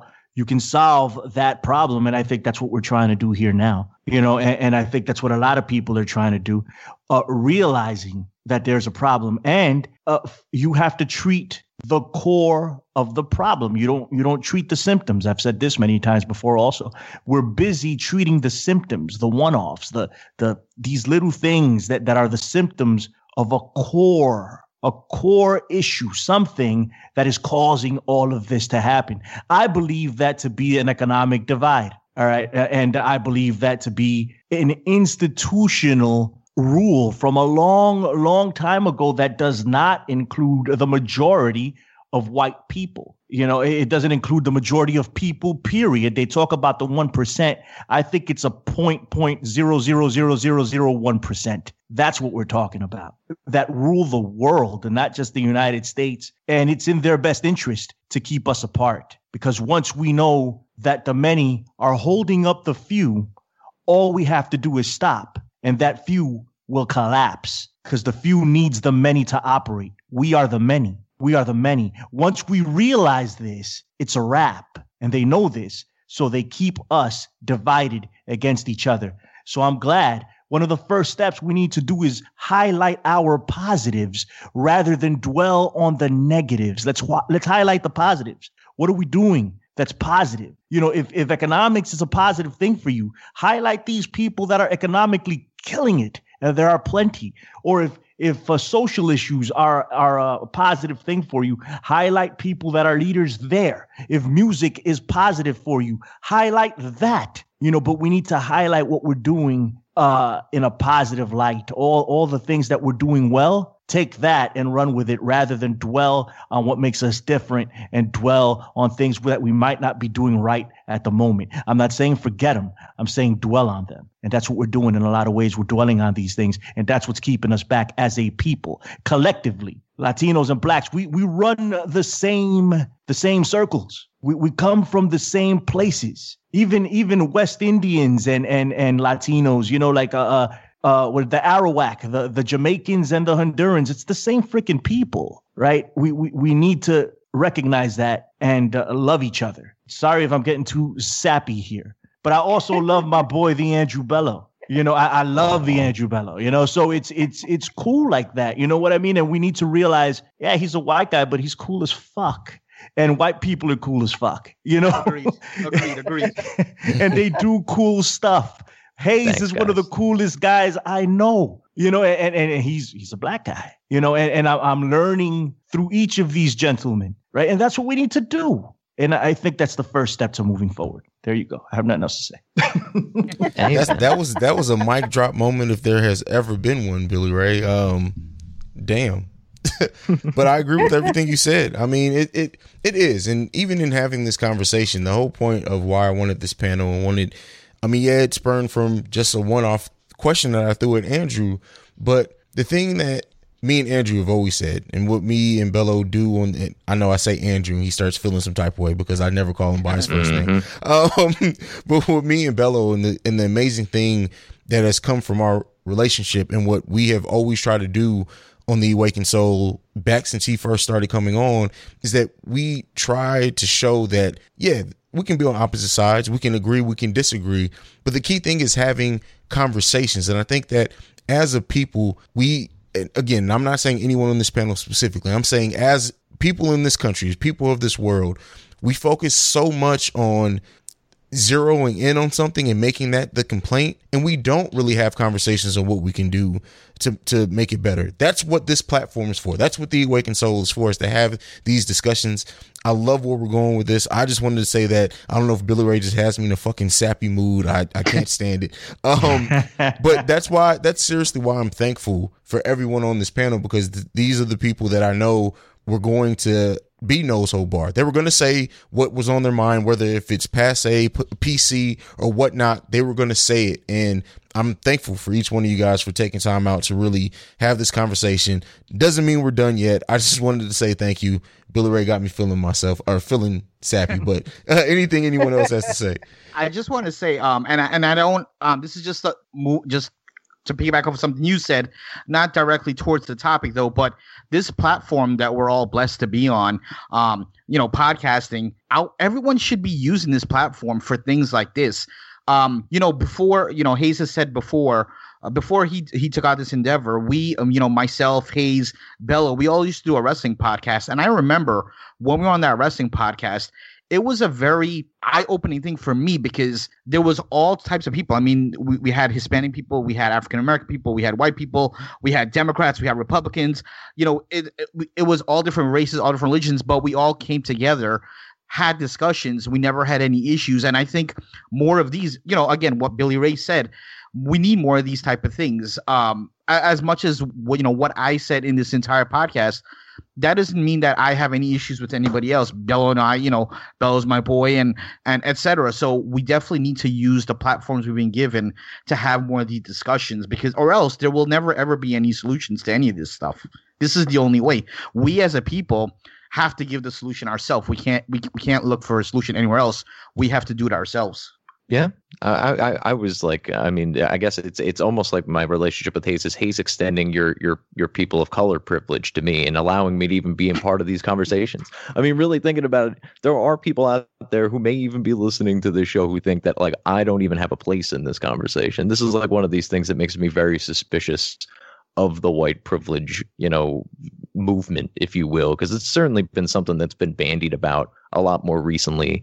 And I value these conversations so much. I learn so much every time I'm on this show, and then hearing all the feedback and listening to the show on a regular basis. Like I obtain a lot of cultural and social knowledge through the Awakened Soul. So I'm grateful not only to have it to listen to, Hayes, but to obviously be on it.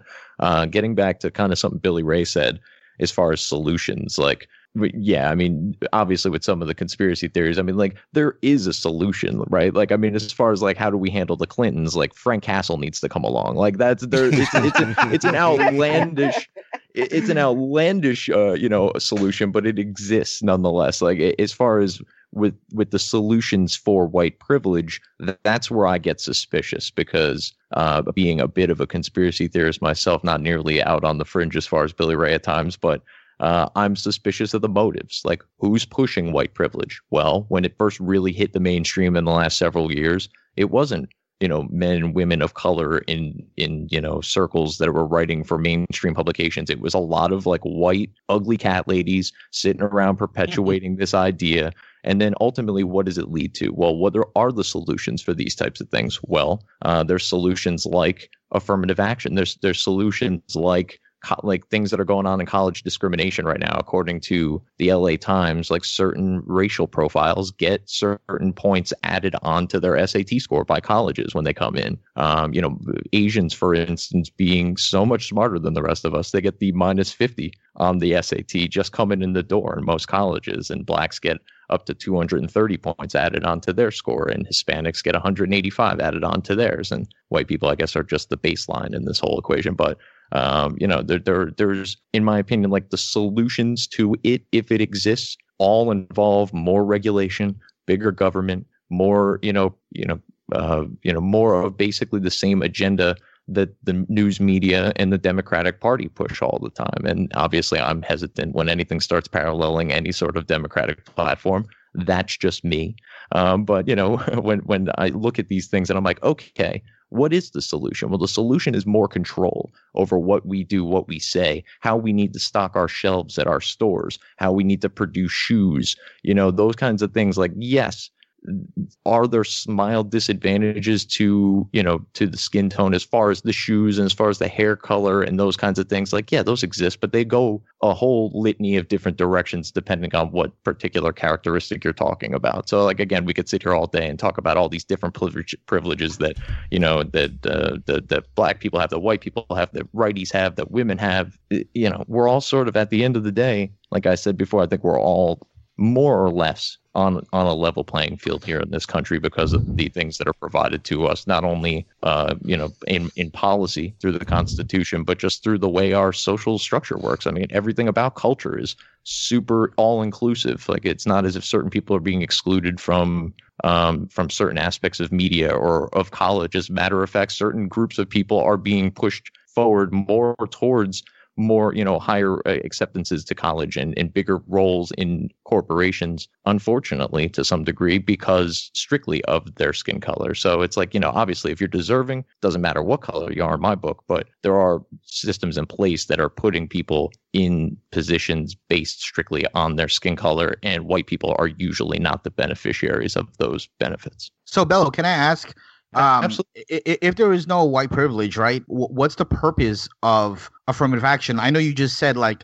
these are systems put in place so non-white people can have something, but if white privilege doesn't exist, what is the purpose? Why do we need affirmative action if affirmative action, again, to me, is just racism. It's first and foremost treating somebody different exclusively based on the color of their skin. And B, like Billy Ray said before, I think affirmative action was put in place to harm people of color more so than it was to ever help them. It tells a company, okay, you have to hire one black guy, and guess what position that company that feels the need to have to hire a one black guy is going to be? It's going to be the lowest paying position in the company. Like, right. If you need to be told that, they're obviously not making you CFO. So, to me, again, that's just straight up racism. In that case, yeah, totally exists, unfortunately. And let's work to combating that instead of throwing blanket terms over all people of white skin and saying you all have these advantages, where most of the time it's the matter of somebody of white skin, or for that matter, not white skin, treating somebody differently based on the color of their skin, which is, again, by definition, racist. I think VJ said it best, right? And she said that if it does exist, it doesn't exist to the level that it did at one point, right? So saying that it doesn't exist, period, which is something that I did say, and I might still feel that way. because of the economic aspect of it. I think it's more economic than anything else. And I think I said it in the beginning of the show, that there is a portion of it that actually does. It might be very small, but it's there. I'm concentrating on the glass half full here. It's really, really small. If it does exist at all, it's a small thing. We need to look past it so it could just go away altogether. Things like affirmative action aren't going to help the issue. They're not. I don't know about you, JB, but I sure as hell don't want a job that someone's given me because I'm Latino.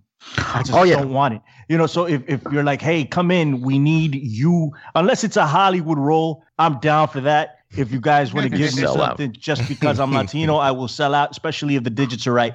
But in a corporation, somebody's telling me, hey, come in here because you're a Latino. I don't want anything to do with it. I don't care how much it's paying. I don't want anything to do with it.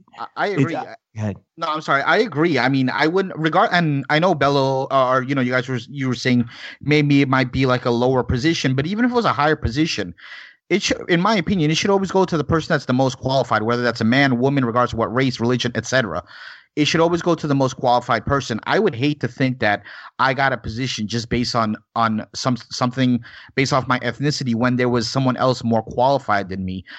Regardless of how much it was paying, I would hate to be in that situation, because on the flip side, I would hate if I missed out on an opportunity for that exact reason. So I'm 100% against affirmative action, but that's just me. Well, I will go here and say that the affirmative action argument is always interesting to me, because let's just go ahead and note that normally the biggest beneficiaries of affirmative action policies are white women. So there's not a white woman here, but I'm just going to go ahead and throw that out there because that is generally what studies suggest. And I will also say that a lot of times what we view as affirmative action, or what we perceive to be affirmative action, is not necessarily always in alignment with what necessarily are policies and laws on books. A lot of time, companies, educational institutions, they implement their own programs and outreach and scales in which to push whatever their idea of affirmative action is. But I mean, at its very core, I don't think that's necessarily what the intent was, if that makes sense. So if we go back to what the actual intent of affirmative action is, I don't think that's necessarily a bad thing. But as I said before, I think that we're kind of getting to a point to where maybe the ground is leveling out some. So it looks, the ways in which affirmative action are pushed, or the policies that are used in the name of affirmative action, are harmful. The idea itself, not so much. But in practice, I think it's become very warped. No, I don't disagree with that. But let's also look at the women aspect of it, because you brought it up, right? It's white women that benefit more. I don't know if this is true or not. I'm trusting you on this. But let's say it is true. That's yet another level of the divide that they're trying to do with humanity. Man versus woman. You see it now more than ever before. They're just dividing us in every way possible. By dividing the man and the woman, right? They took the woman out of the home and put them to work. So it's a double tax income. Who's raising the kids? Are kids important at this point? No, the state raises the kid, and this is part of the divide. More and more, disassembling the family unit. It's just, there's division there. There's division race. There's division in ethnicity. There's division in gender. They have 8,000 genders now. All of this is done by design. I know this is it branches off to a different conversation, but the divide is real. And that's what I want people to realize. Yeah. There is even a divide between women now.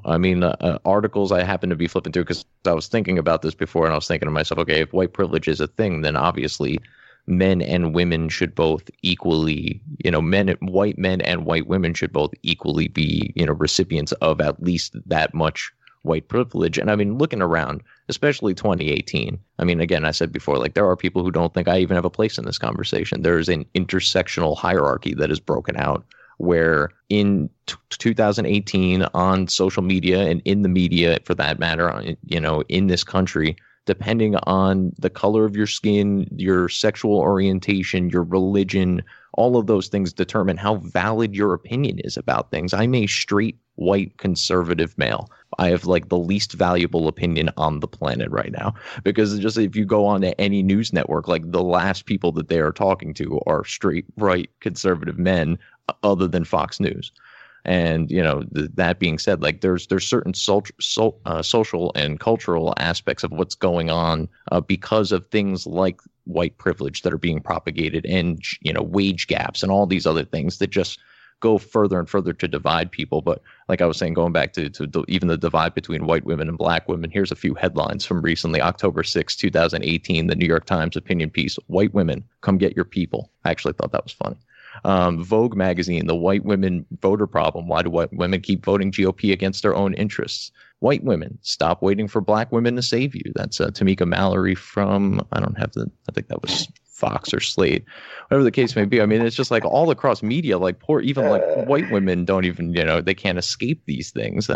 Imagine that headline reading like, you know, "Black women, come get your people," or whatever it is. Like that person would be fired in an instant. Well, because we generally don't have to come get our people. Well, that's all right. Well, fair enough. Whether or not the sentiment is accurate is neither here nor there. I'm just saying, put the headline there, change the word white to black in a lot of these headlines, and the author is fired.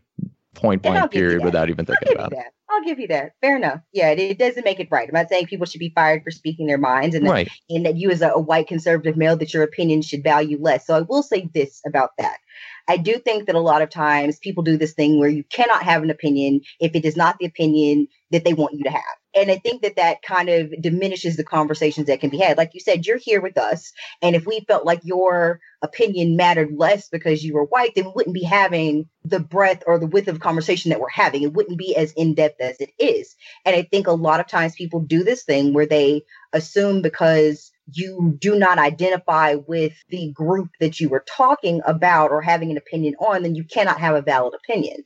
And so I think that it is better to say that very oftentimes you can see this if we're talking in terms of spaces where minority voices are not normally heard. So maybe you kind of highlight those voices, especially if they're talking about their own interest or best interest, because who better knows that than the people whose interests we're talking about. Right. So I get it in that respect. But I think it's very foolish to then cut certain people out of the conversation as if they cannot have any insight.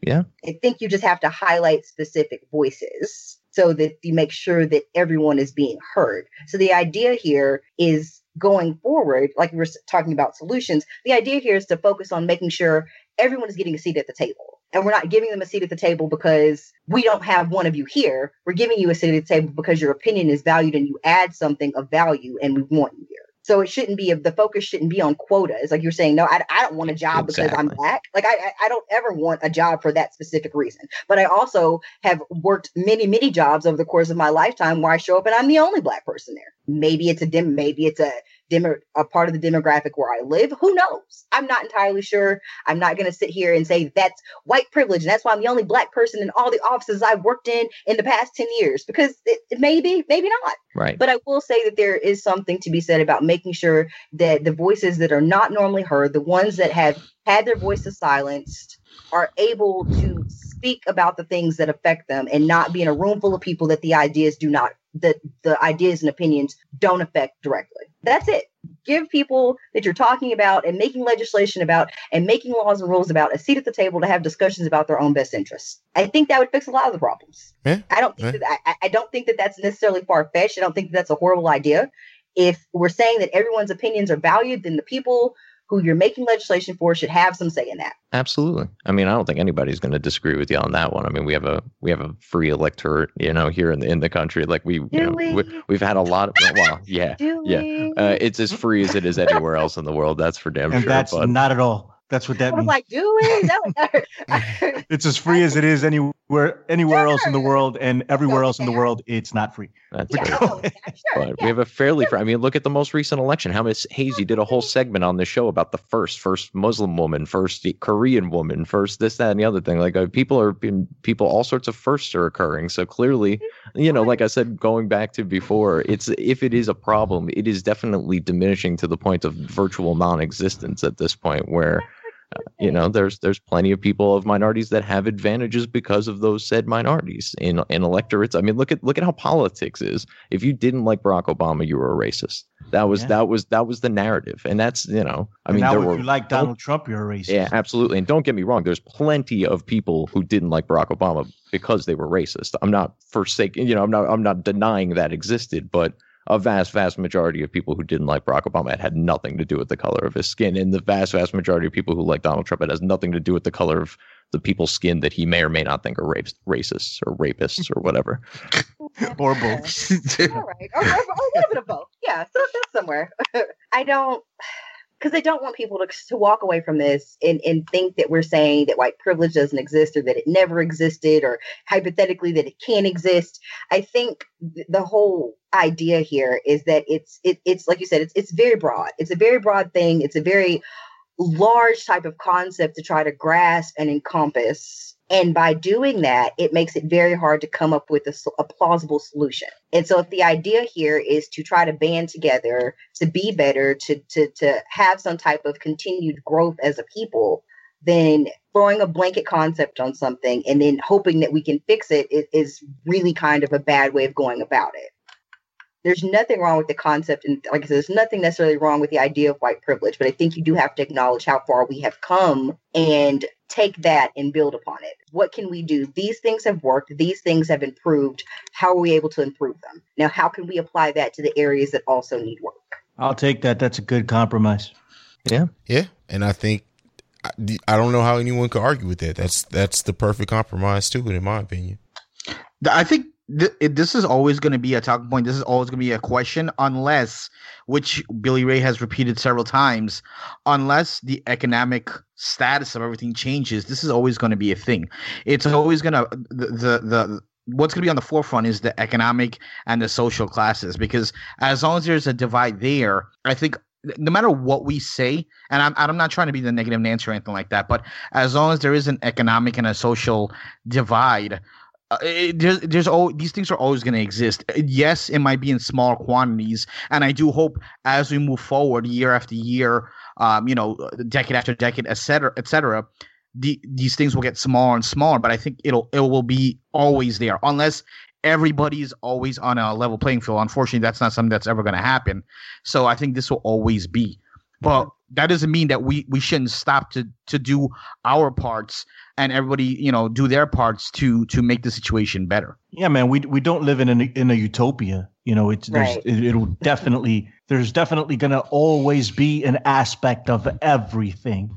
It's just how we treat it and how much of that permeates throughout society that we can control, and we should. Right.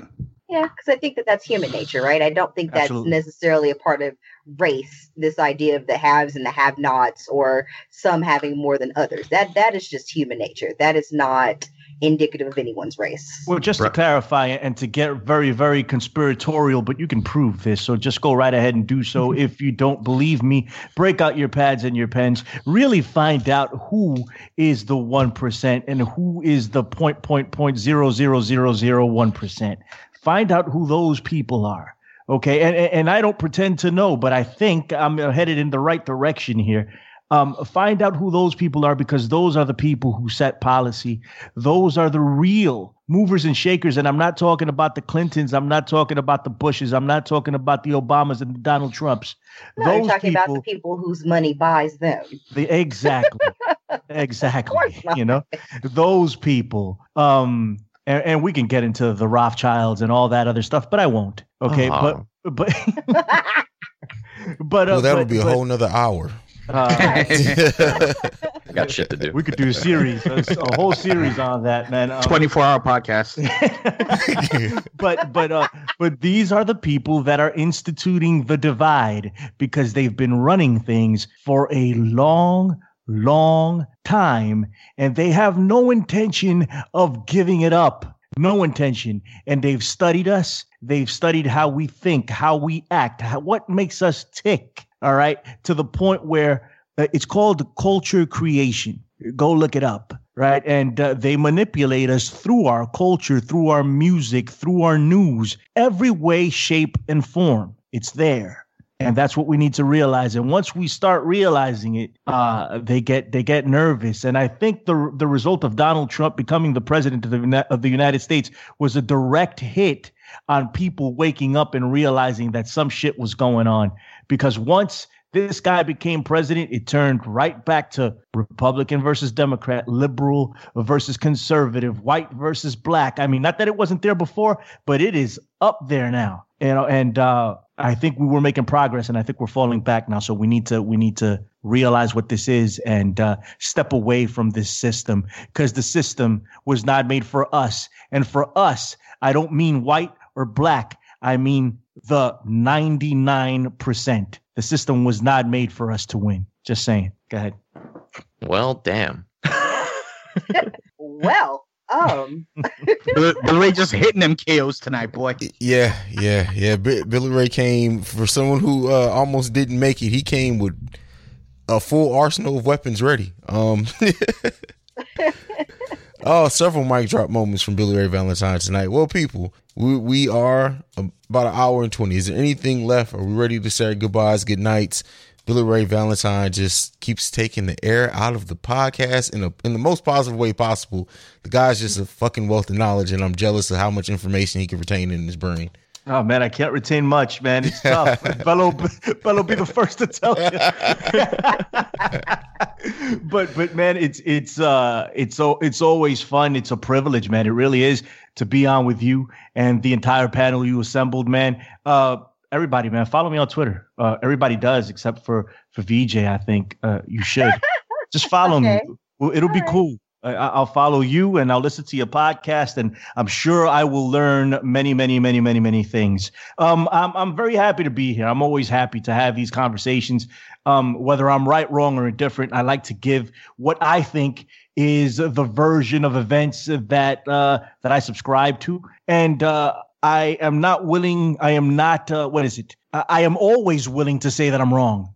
So if you think I'm wrong, hit me up. And I will listen to it, and I will definitely adjust my position if you make a convincing enough argument. Hayes, thank you so much. I appreciate you, man. Seriously, I throw jokes with any time, Billy Ray. I love having you on. I love talking to you, even if it's not on podcast. So literally anytime, man. And I do want to say that it's important for anyone who's listening to this to say that this panel was never going to decide or be able to say if it exists or if it doesn't. The whole point of this was for us to share our perspectives, and we all want to hear back from you. Everyone on this panel is a podcast. They all love hearing feedback. That's what we get into this for.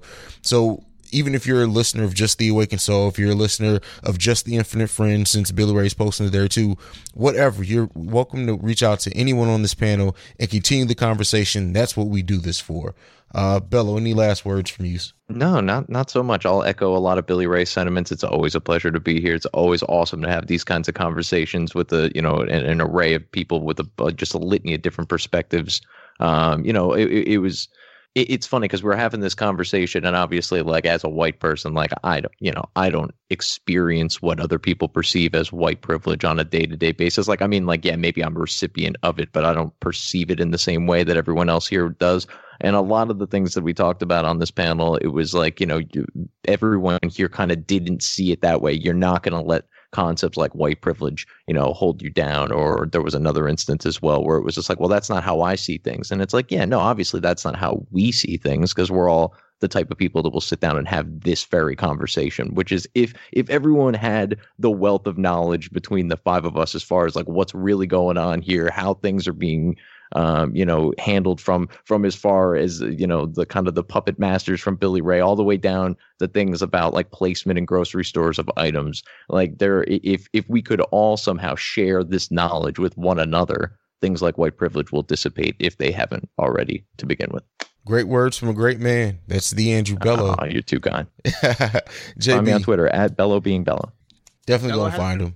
Because I love seeing Bello just crush people politely. He's the most polite jackass I've ever seen in my life. Yeah, that's a good one. I'm gonna put that on my business card. Knows that silent asshole. Smoke show, polite jackass, PhD in NXT. There you go. I'm writing these down. You gotta trademark them. I also just wanna also say thank you again to Hayes to, just first of all, putting this topic together and inviting me on with this amazing panel. Billy Ray and Bello, I haven't podcasted with these guys in like forever. VJ, pleasure to meet you as well. But definitely glad to be here and glad to be on. I can be reached on Twitter at the P1JB.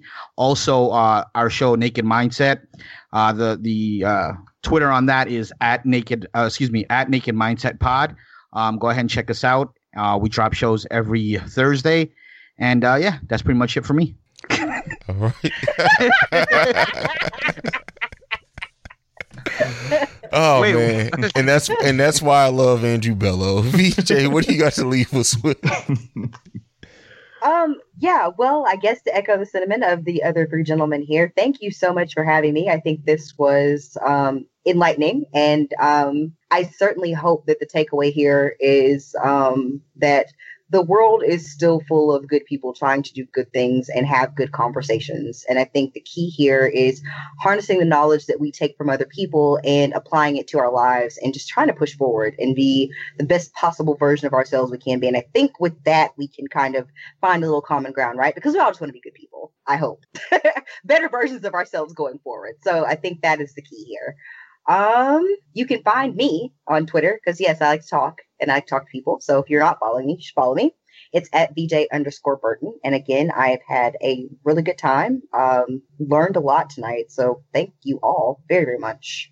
All right. Well, that's the lovely panel. You guys know where you can follow me. I am CEO Hayes. That's CEOHAIZE. You can follow The Awakened Soul at Awakened Soul Pod. You can follow the Breaks Media Network at The Breaks Media on Twitter. You can also send us any feedback, questions, comments, concerns, theawakenedsoulpod@gmail.com. And lastly, if you want your lovely voice to be heard, because I'm sure everyone who listens to this podcast is just the most pleasant voice ever, you can send us voicemails 614-547-2039. We will play that on this podcast. This has been a great episode, a great discussion. This is what we do this stuff for.